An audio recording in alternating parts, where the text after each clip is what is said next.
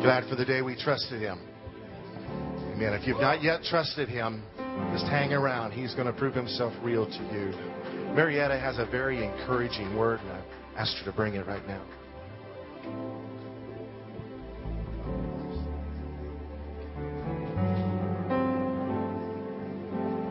Good morning. During the women's conference, there was a song that we sang that said, I want to know how wide, how deep, how high is your love, God's love for us. And I asked God, show me that, because a lot of that is way over what we can even begin to comprehend. And the picture that He gave me was, there are 60 minutes in every hour and 1,440 minutes in a 24-hour period. And if each minute represents one piece of paper, this stack is more than what would be in a whole day, in a 24-hour period. And if one piece of paper, for everything that you did or didn't do, for every sin that I committed or you committed for your life, was written on that one sheet of paper for each minute, I'm not going to even take into account that you have to sleep sometime. The stack would be about 6 inches for a day, a little less than 6 inches, not counting the wrapping around the paper. And in a 24-hour period, or in a 1-year period, that stack would end up being 0.031 miles. In 20 years, 0.63 miles, a little more than half. In 40 years, 1.25 miles. In 60 years, almost 2 miles. In 80 years, 2.5 miles. And in 100 years, 3.2 miles. If we took that paper and laid it end to end, stacked it up, that's how big, how long, everything that you've done, everything that the devil's brought to you and told you you did wrong, all your unworthiness, all the things that you feel disqualify you from the righteousness that Christ gave us. Some of us do that to ourselves. Some of us receive it from other people. And some of us think it about others. The things that disqualify us or them. And I'm here to tell you that some of us need to understand that God is bigger than the 3.5 miles, the 3.2 miles. Do you know that the Mount Ararat, where the mountains of Ararat, where the Bible tells us that the ark finally hit some ground, it's taller than that 3.2 miles. And the deepest part of the Pacific Ocean is about 30,000 feet, way deeper than that 3.2 miles. And the widest part of the Mississippi is almost 4 miles. And some of us don't think God can get to Grumps, which is 3.2 miles from this church. And you know, God can bridge that. We need to realize that God can go no matter what you've done or failed to do, no matter what people have said about you or you've thought about yourself. God is bigger than all of that. His love is wider, deeper, taller.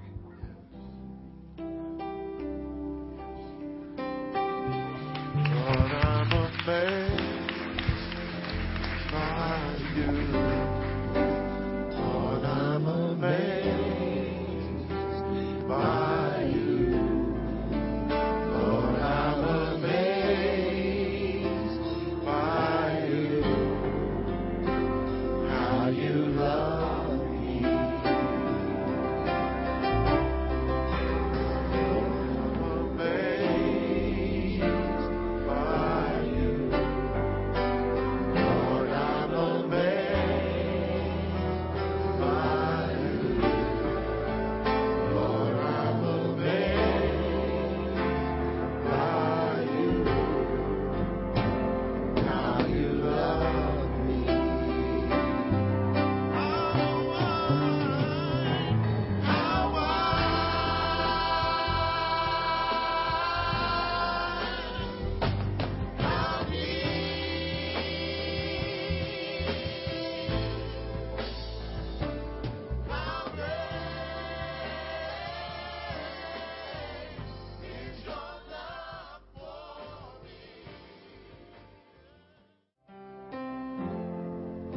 What shall separate us from the love of God?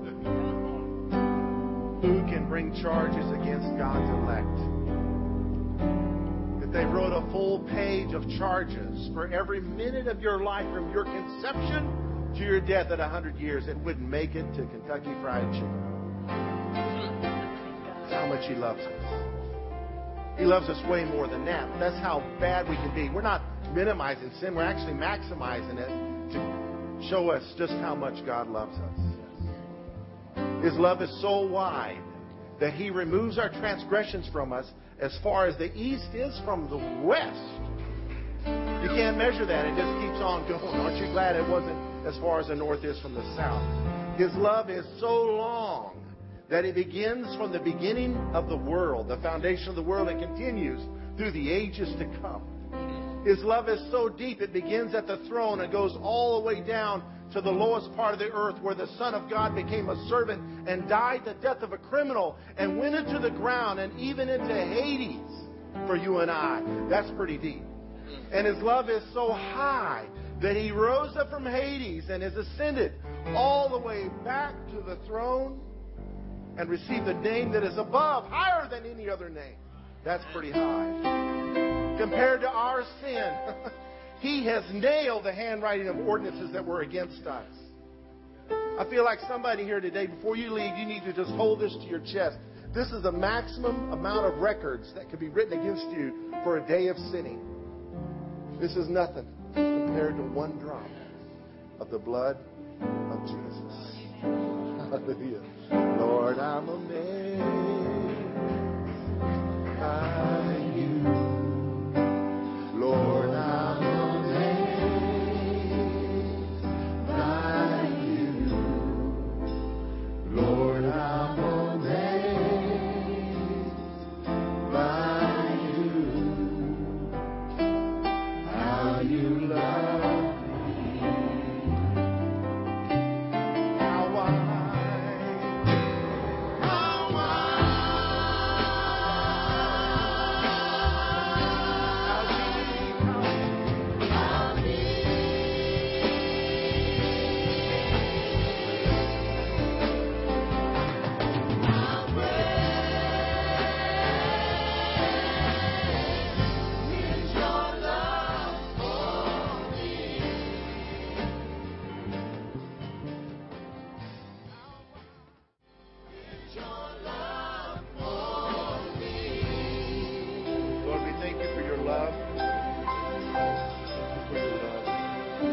The Bible says that God so loved the world that He gave His only Son. He gave Him, allowed Him to die for our sins, so that whoever would believe in Him would not have to perish, but could receive eternal life. It begins by believing that God so loved you that He gave His Son for you, that His Son died for your sins, that the worst thing you could have ever done that would be worthy of death, He took on that unworthiness or that worthiness upon us so that we could receive His worthiness applied. Took it upon Himself so that His life could come upon us. The fine has been paid. The debt has been canceled. We've been redeemed. That's wide love. That's deep love. Amen. Lord, I pray that if there's anyone here that is struggling with receiving Your forgiveness, I pray, Lord, that they would receive it. That today, through this word that You gave Marietta, Lord, that they would grasp the concept of charges formerly be written up against us and how it's nothing compared to Your love. Help us, Lord, to receive Your love. And I pray, Lord, for those of us that struggle with unforgiveness, that we would see that all the sins that have ever been committed against us would not begin to equate Your love. Help us, Lord, to walk in forgiveness, free of bitterness, Lord, free of fear, bold to walk before You. In Jesus' name. Amen. Amen. God bless you. We show our appreciation, our praise team for leading us today in revelation of God's love.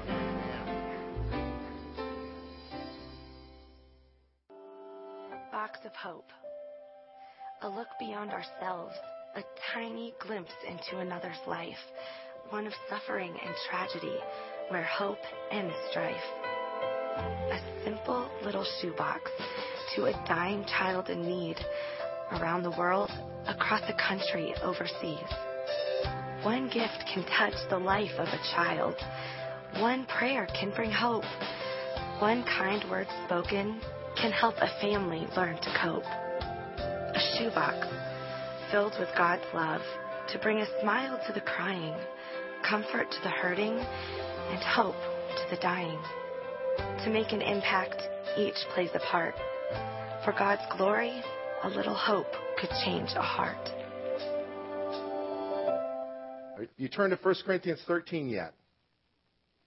We're going to do the love test. I've done this before, but it's my favorite thing to do, and I just love it. It's where to determine or how to determine where you are in your love walk. Our guest speaker last Sunday, I don't think was familiar with what we've been on. It was communicated to us that God is going to root us and ground us in unconditional love. And it's like, yes, that's where we're going. Going to be rooted and grounded in unconditional love. Who knows that in this world we've been conditioned by conditional love? If you behave, son, then I'll love you. If you behave, daughter, then I'll grant you my love. Until then, you are on probation. Until then, you're going to live in insecurity, wondering when the shoe's going to fall. The way you take the love test is you read 1 Corinthians 13, verses 4 through 8, and then you go back and read it again and replace the word love with your name. And to the degree where it begins to sound insane or extremely false or like a giant lie, you just located yourself where you are on your love walk. Love suffers long. We spoke on that. Love is patient. Love is kind. So when taking this test, you'd say Alan or Billy Bob suffers long, and Billy Bob is kind. You replace the word love with your name everywhere the word love is or everywhere the word love is inferred. We've spoken on these two subjects, and we'll come back to it right quick. Love does not envy. We're going to speak on that today. Love does not parade itself, is not puffed up, does not behave rudely. Oops, I better stop right there. Ooh, the meter's just pegging. Does not seek its own, is not provoked, thinks no evil. Wow, we're way in the lying zone. Does not rejoice in iniquity, but rejoices in the truth. Bears all things, believes all things, hopes all things, endures all things. And of course, love never fails. So where are you at on that thing? No room for condemnation, just room for being real and saying, okay, Lord, I need your help. And over the next few weeks, it's our desire that we would grow not only in our understanding of what love really is as we define it each Sunday, but also we hope that we are inspired as we learn how to apply the truths of Scripture and learn how to walk in love more effectively. So far we've spoken on love is patient or love suffers long, and love is kind. These two things kind of go hand in hand. I kind of see patience as a defensive weapon and kindness as an offensive weapon. In football, the offensive line is kindness and the defensive line is patience. Patience comes into importance when you face those things that you weren't expecting. Inconvenience of some sort, a disappointment, a goal isn't met, or whatever. That's where you have to begin to exercise patience.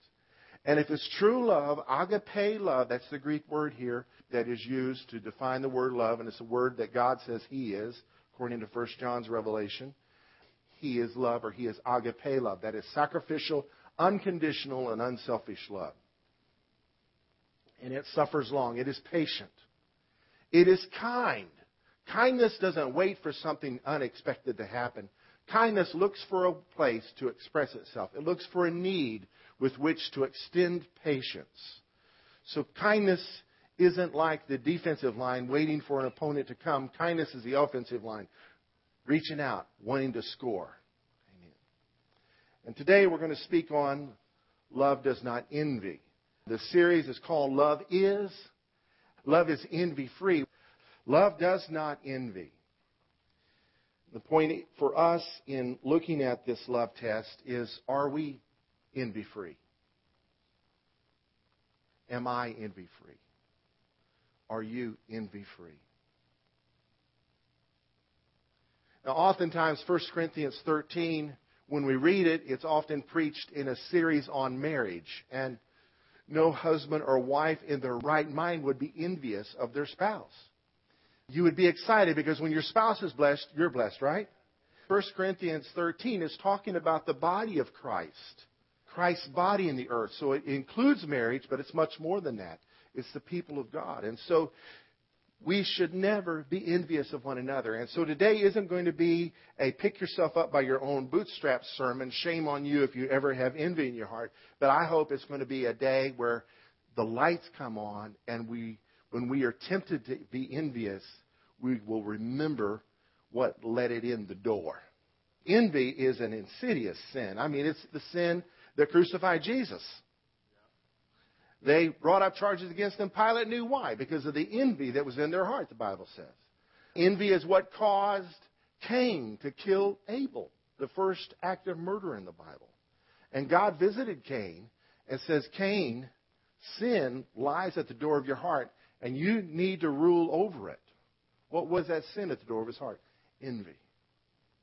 And so when you feel it, green eyes creeping up on you, trying to get a grip in your heart, go to the Lord in prayer. Oh, what needless pain we bear because we don't carry everything to the Lord in prayer. Go to the Lord in prayer and get a handle on that thing, because envy is the root of so many sins in the world and in the church.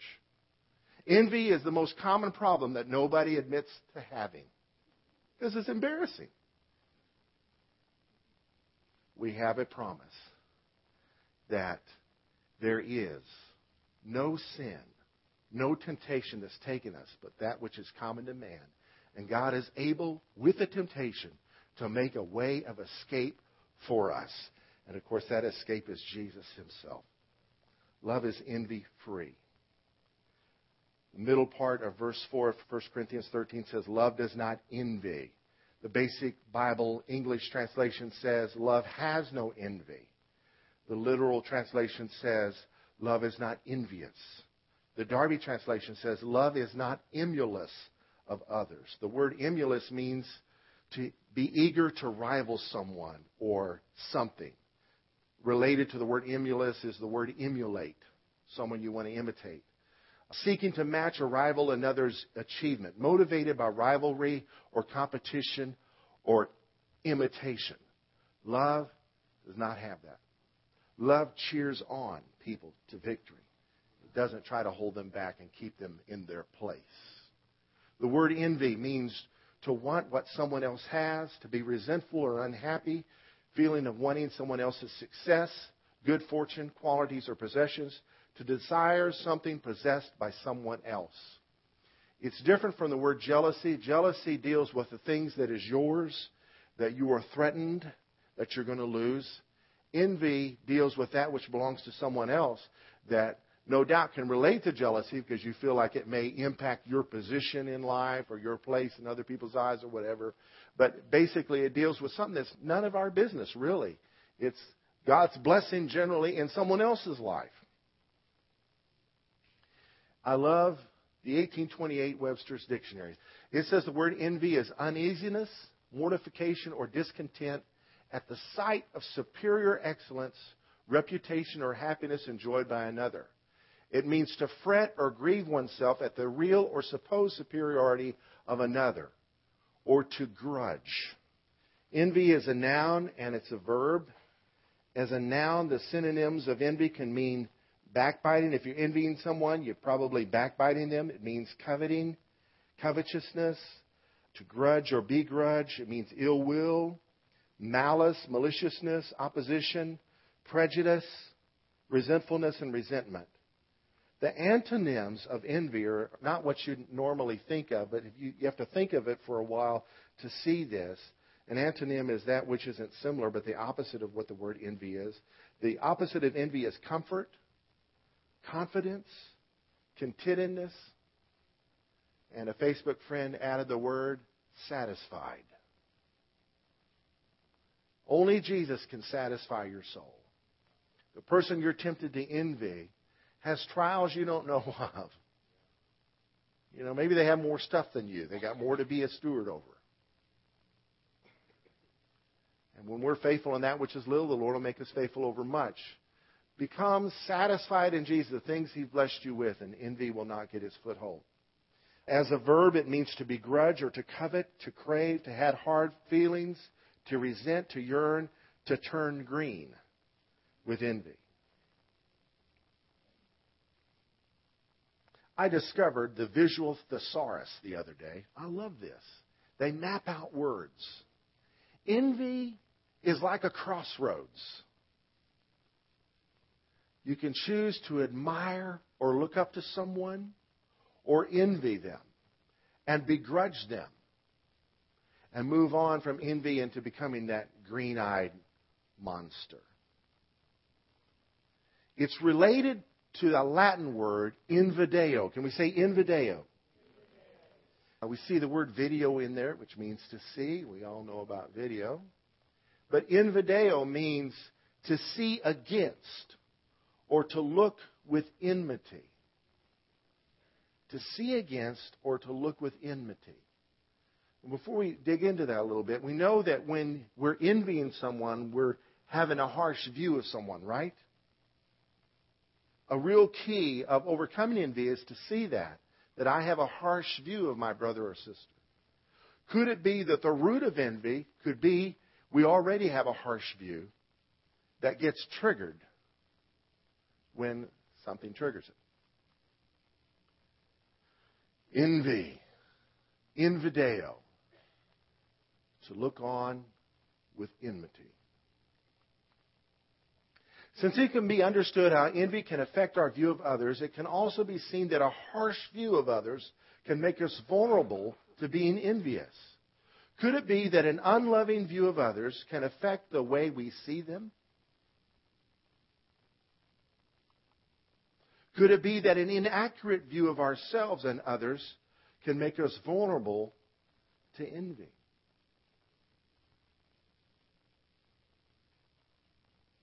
Inaccurate view of others. You know, many times we trust our view too much.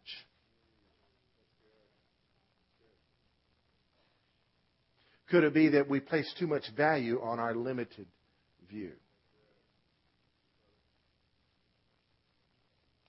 Some months back, somebody rear-ended our car. And for months, my wife and I felt like we knew who it was. I mean, we felt that we knew who did it. We still don't know who did it, but we know that our feelings were unjust and unaccounted for. Who knows, circumstantial evidence really shouldn't be used in court. I mean, they're putting the people away left and right these days based on circumstantial evidence. And thank God for DNA, some people are getting discovered to be innocent.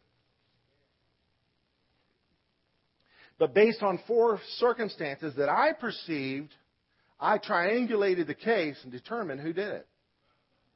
I felt like, number one, I knew where it happened. No, I didn't know where it happened. I only know where we discovered it. And where we discovered it may not have been where it happened.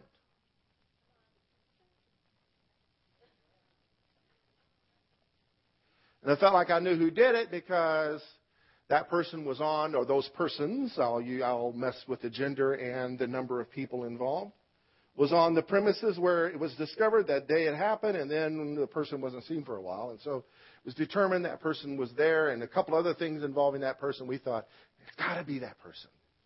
Why no apology? Why no, Recently, I was at a place of business, and this person came walking in. I greeted, and I thought, wow, just how stone cold can you be? Just, like nothing ever happened. I went outside and noticed this person's vehicle, the suspected vehicle, was parked right behind our car. So those persons were nowhere around that could see what I was doing, so I just walked back. Here's the front bumper here. Here's the rear bumper here. I'll look at our bumper. I'll look at their bumper. And I think, okay, their bumper could have done this damage to our bumper, but the gold paint's been scraped off. But there is no way that bumper could have done the damage to our trunk lid. And then it hit me. The person's totally innocent. I place too much value on my view of things. Thank God for the wisdom, it comes with 55 years, of keeping my mouth shut when I don't know absolutely sure.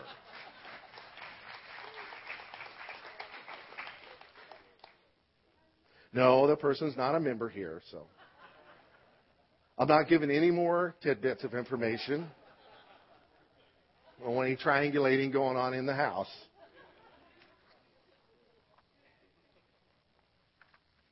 So if you rear-ended our car, we are totally in the dark. You just got off scot-free. But you know what? If you can't sleep at night because of that, you need to come and let's reconcile. Our view can be skewed. Jesus said in Matthew 6, the lamp of the body is the eye. If therefore your eye is good, your whole body will be full of light. Now he's teaching a principle, a spiritual principle. It's your outlook, your perception, your view. If it's good, you're filled with light. But if it's bad, your whole body is full of darkness. And when it came to our car, there was darkness in our heart. But you know what?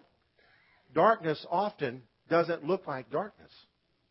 It can look like light in the spiritual matter. Jesus went on to say, if therefore the light that is in you is darkness, how great is that darkness? We must be careful that the light that we have is really light, because Satan himself can appear as an angel of.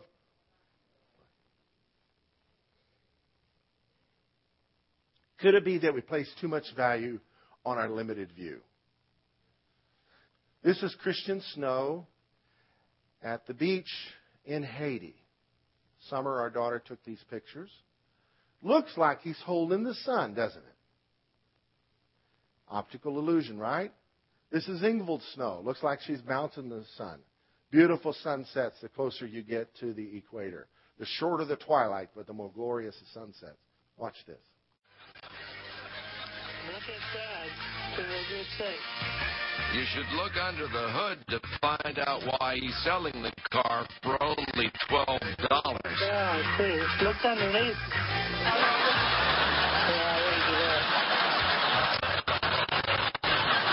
No, that's the catbird seat I'm always hearing about.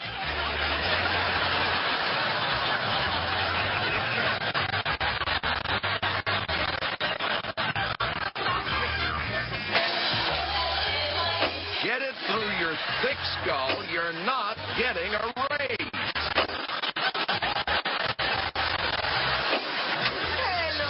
I'll have an order of Grandpa. Well done, please.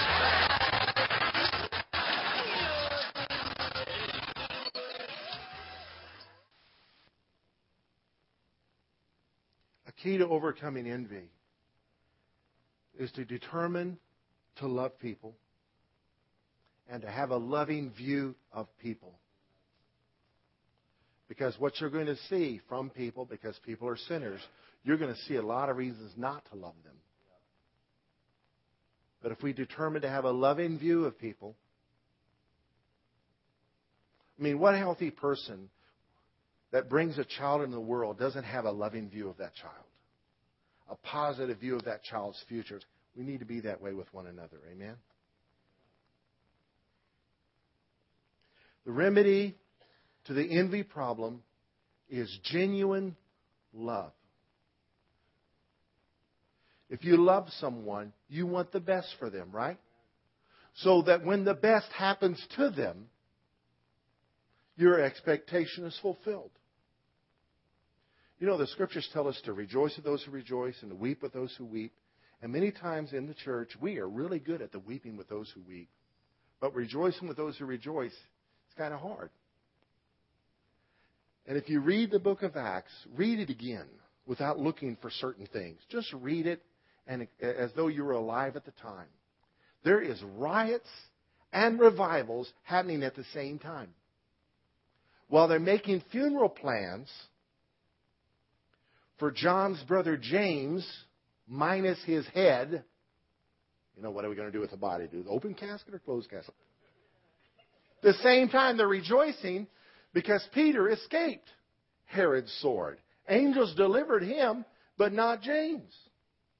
So they're weeping with those who weep and rejoicing with those who rejoice at the same time. We've got to learn to do that. So the remedy to the envy problem is genuine love, really wanting the best for one another, and a new vision. A vision of life that looks for good for, not just in, looks for the good in others, but also looks for good for others. So when somebody gets a raise and you haven't had one in 10 years, you rejoice. Man, you deserve it. Jesus died for you and made you worthy. Hallelujah. What about me? Love others as you love yourself. In the grand scope of things, God's got it all under control. We're all going to go through hard times. And if we live long enough, we're all going to lose loved ones to death. The Bible acknowledges the reality of death. And we're all going to experience the joy of birth. Rain falls on the just and the unjust. You know, David was tempted to envy one time. He said, why did the wicked prosper? And then one day I went to the house of the Lord and remembered, I'm going to heaven and they're not. People need our mercy. Amen. Somebody needs to go and minister life to Brother Madoff, who made off with lots of people's cash. Nobody's envying him now, are they? Love does not envy because it looks for the best in others. It just does. If it doesn't, it's not love. If we don't look for the best in everybody, we need to repent because we're not walking in love. Love does not envy because it looks out for the best for others, in others, and for others. What are you looking for? You're looking for the best? What are we looking for? What am I looking for? I love to listen to Prairie Home Companion. Garrison Keillor is a great storyteller. It's not a good program unless he tells stories from Lake Wobegon, which is a community, imaginary community, that excels in mediocrity. Lake Wobegon, where all the women are strong, men are good looking, and the children are above average. That's not the kingdom of God. We should be a cheerleader for one another, cheering one another on. You got what it takes. You can do it. Marietta shared her word this morning, and before this morning she made up a bar graph that if our sins were recorded on a sheet of paper, filled it up every minute of our life, by the time we reached 100 years of age, from conception to death, it would fill up enough pages to go a little over 3 miles. God's love far surpasses that. And if you envy people because they're not perfect, you are maximizing sin way bigger than it is. And we're not minimizing sin today. We are simply seeing it for what it is in the light of the matchless love of God. Amen. Many times we're tempted to envy because we feel someone's not worthy. Lord, I pray that you touch our hearts right now. Convict us, Lord, where we are not looking favorably upon one another, where we're not looking for the best in one another, where we're not looking for the best for one another. Show us, Lord, what are we looking for? Lord, I know these are things that come from the way we were programmed as children. But Lord, help us to become people of blessing, blessers, who bless one another, who look for the best in others and the best for others, Lord. In Jesus' name. Open our eyes, the eyes of our heart. We want to see you and we want to see one another in the light of you. In Jesus' name. Lord, I pray for those of us that have been blinded by our view, and yet we thought we see perfectly, and yet we're so blind because we place so much value on our limited view. Lord, speak to our hearts today. Cause us not to forget this word, but to hold on to it and to begin to see things from a godly point of view. Forgive us, Lord, for ungodly thinking, ungodly seeing, ungodly feelings, ungodly tastes and dislikes and all that other prejudice stuff, Lord, that we bring with us. Renew our minds, renew our lives, and renew our hearts. Make us like you, Lord. In Jesus' name, amen. Can we stand? And as you stand, speak blessing over one another before you leave. Say, I want God's best in your life. Can we do that? I see God's best in you. You've got what it takes, and I want God's best for you as well. Amen? Hallelujah. In fact, before you go, ask one another, can I pray with you about something? Find someone you don't know and introduce yourself to them and say, hey, can I pray with you? And pray for blessing so that when the answer comes, you rejoice. A real remedy to the envy thing is for us just to pray for one another all the time. Run through the directory and pray blessings on one another. Amen. May the Lord bless you and keep you. May the Lord cause His face to shine upon you and be gracious to you. May the Lord lift up His countenance upon you and give you His peace. And may you walk free of envy beneath your feet for the rest of your life. In Jesus' name, amen. God bless you. You're dismissed. Go get them, Tigers.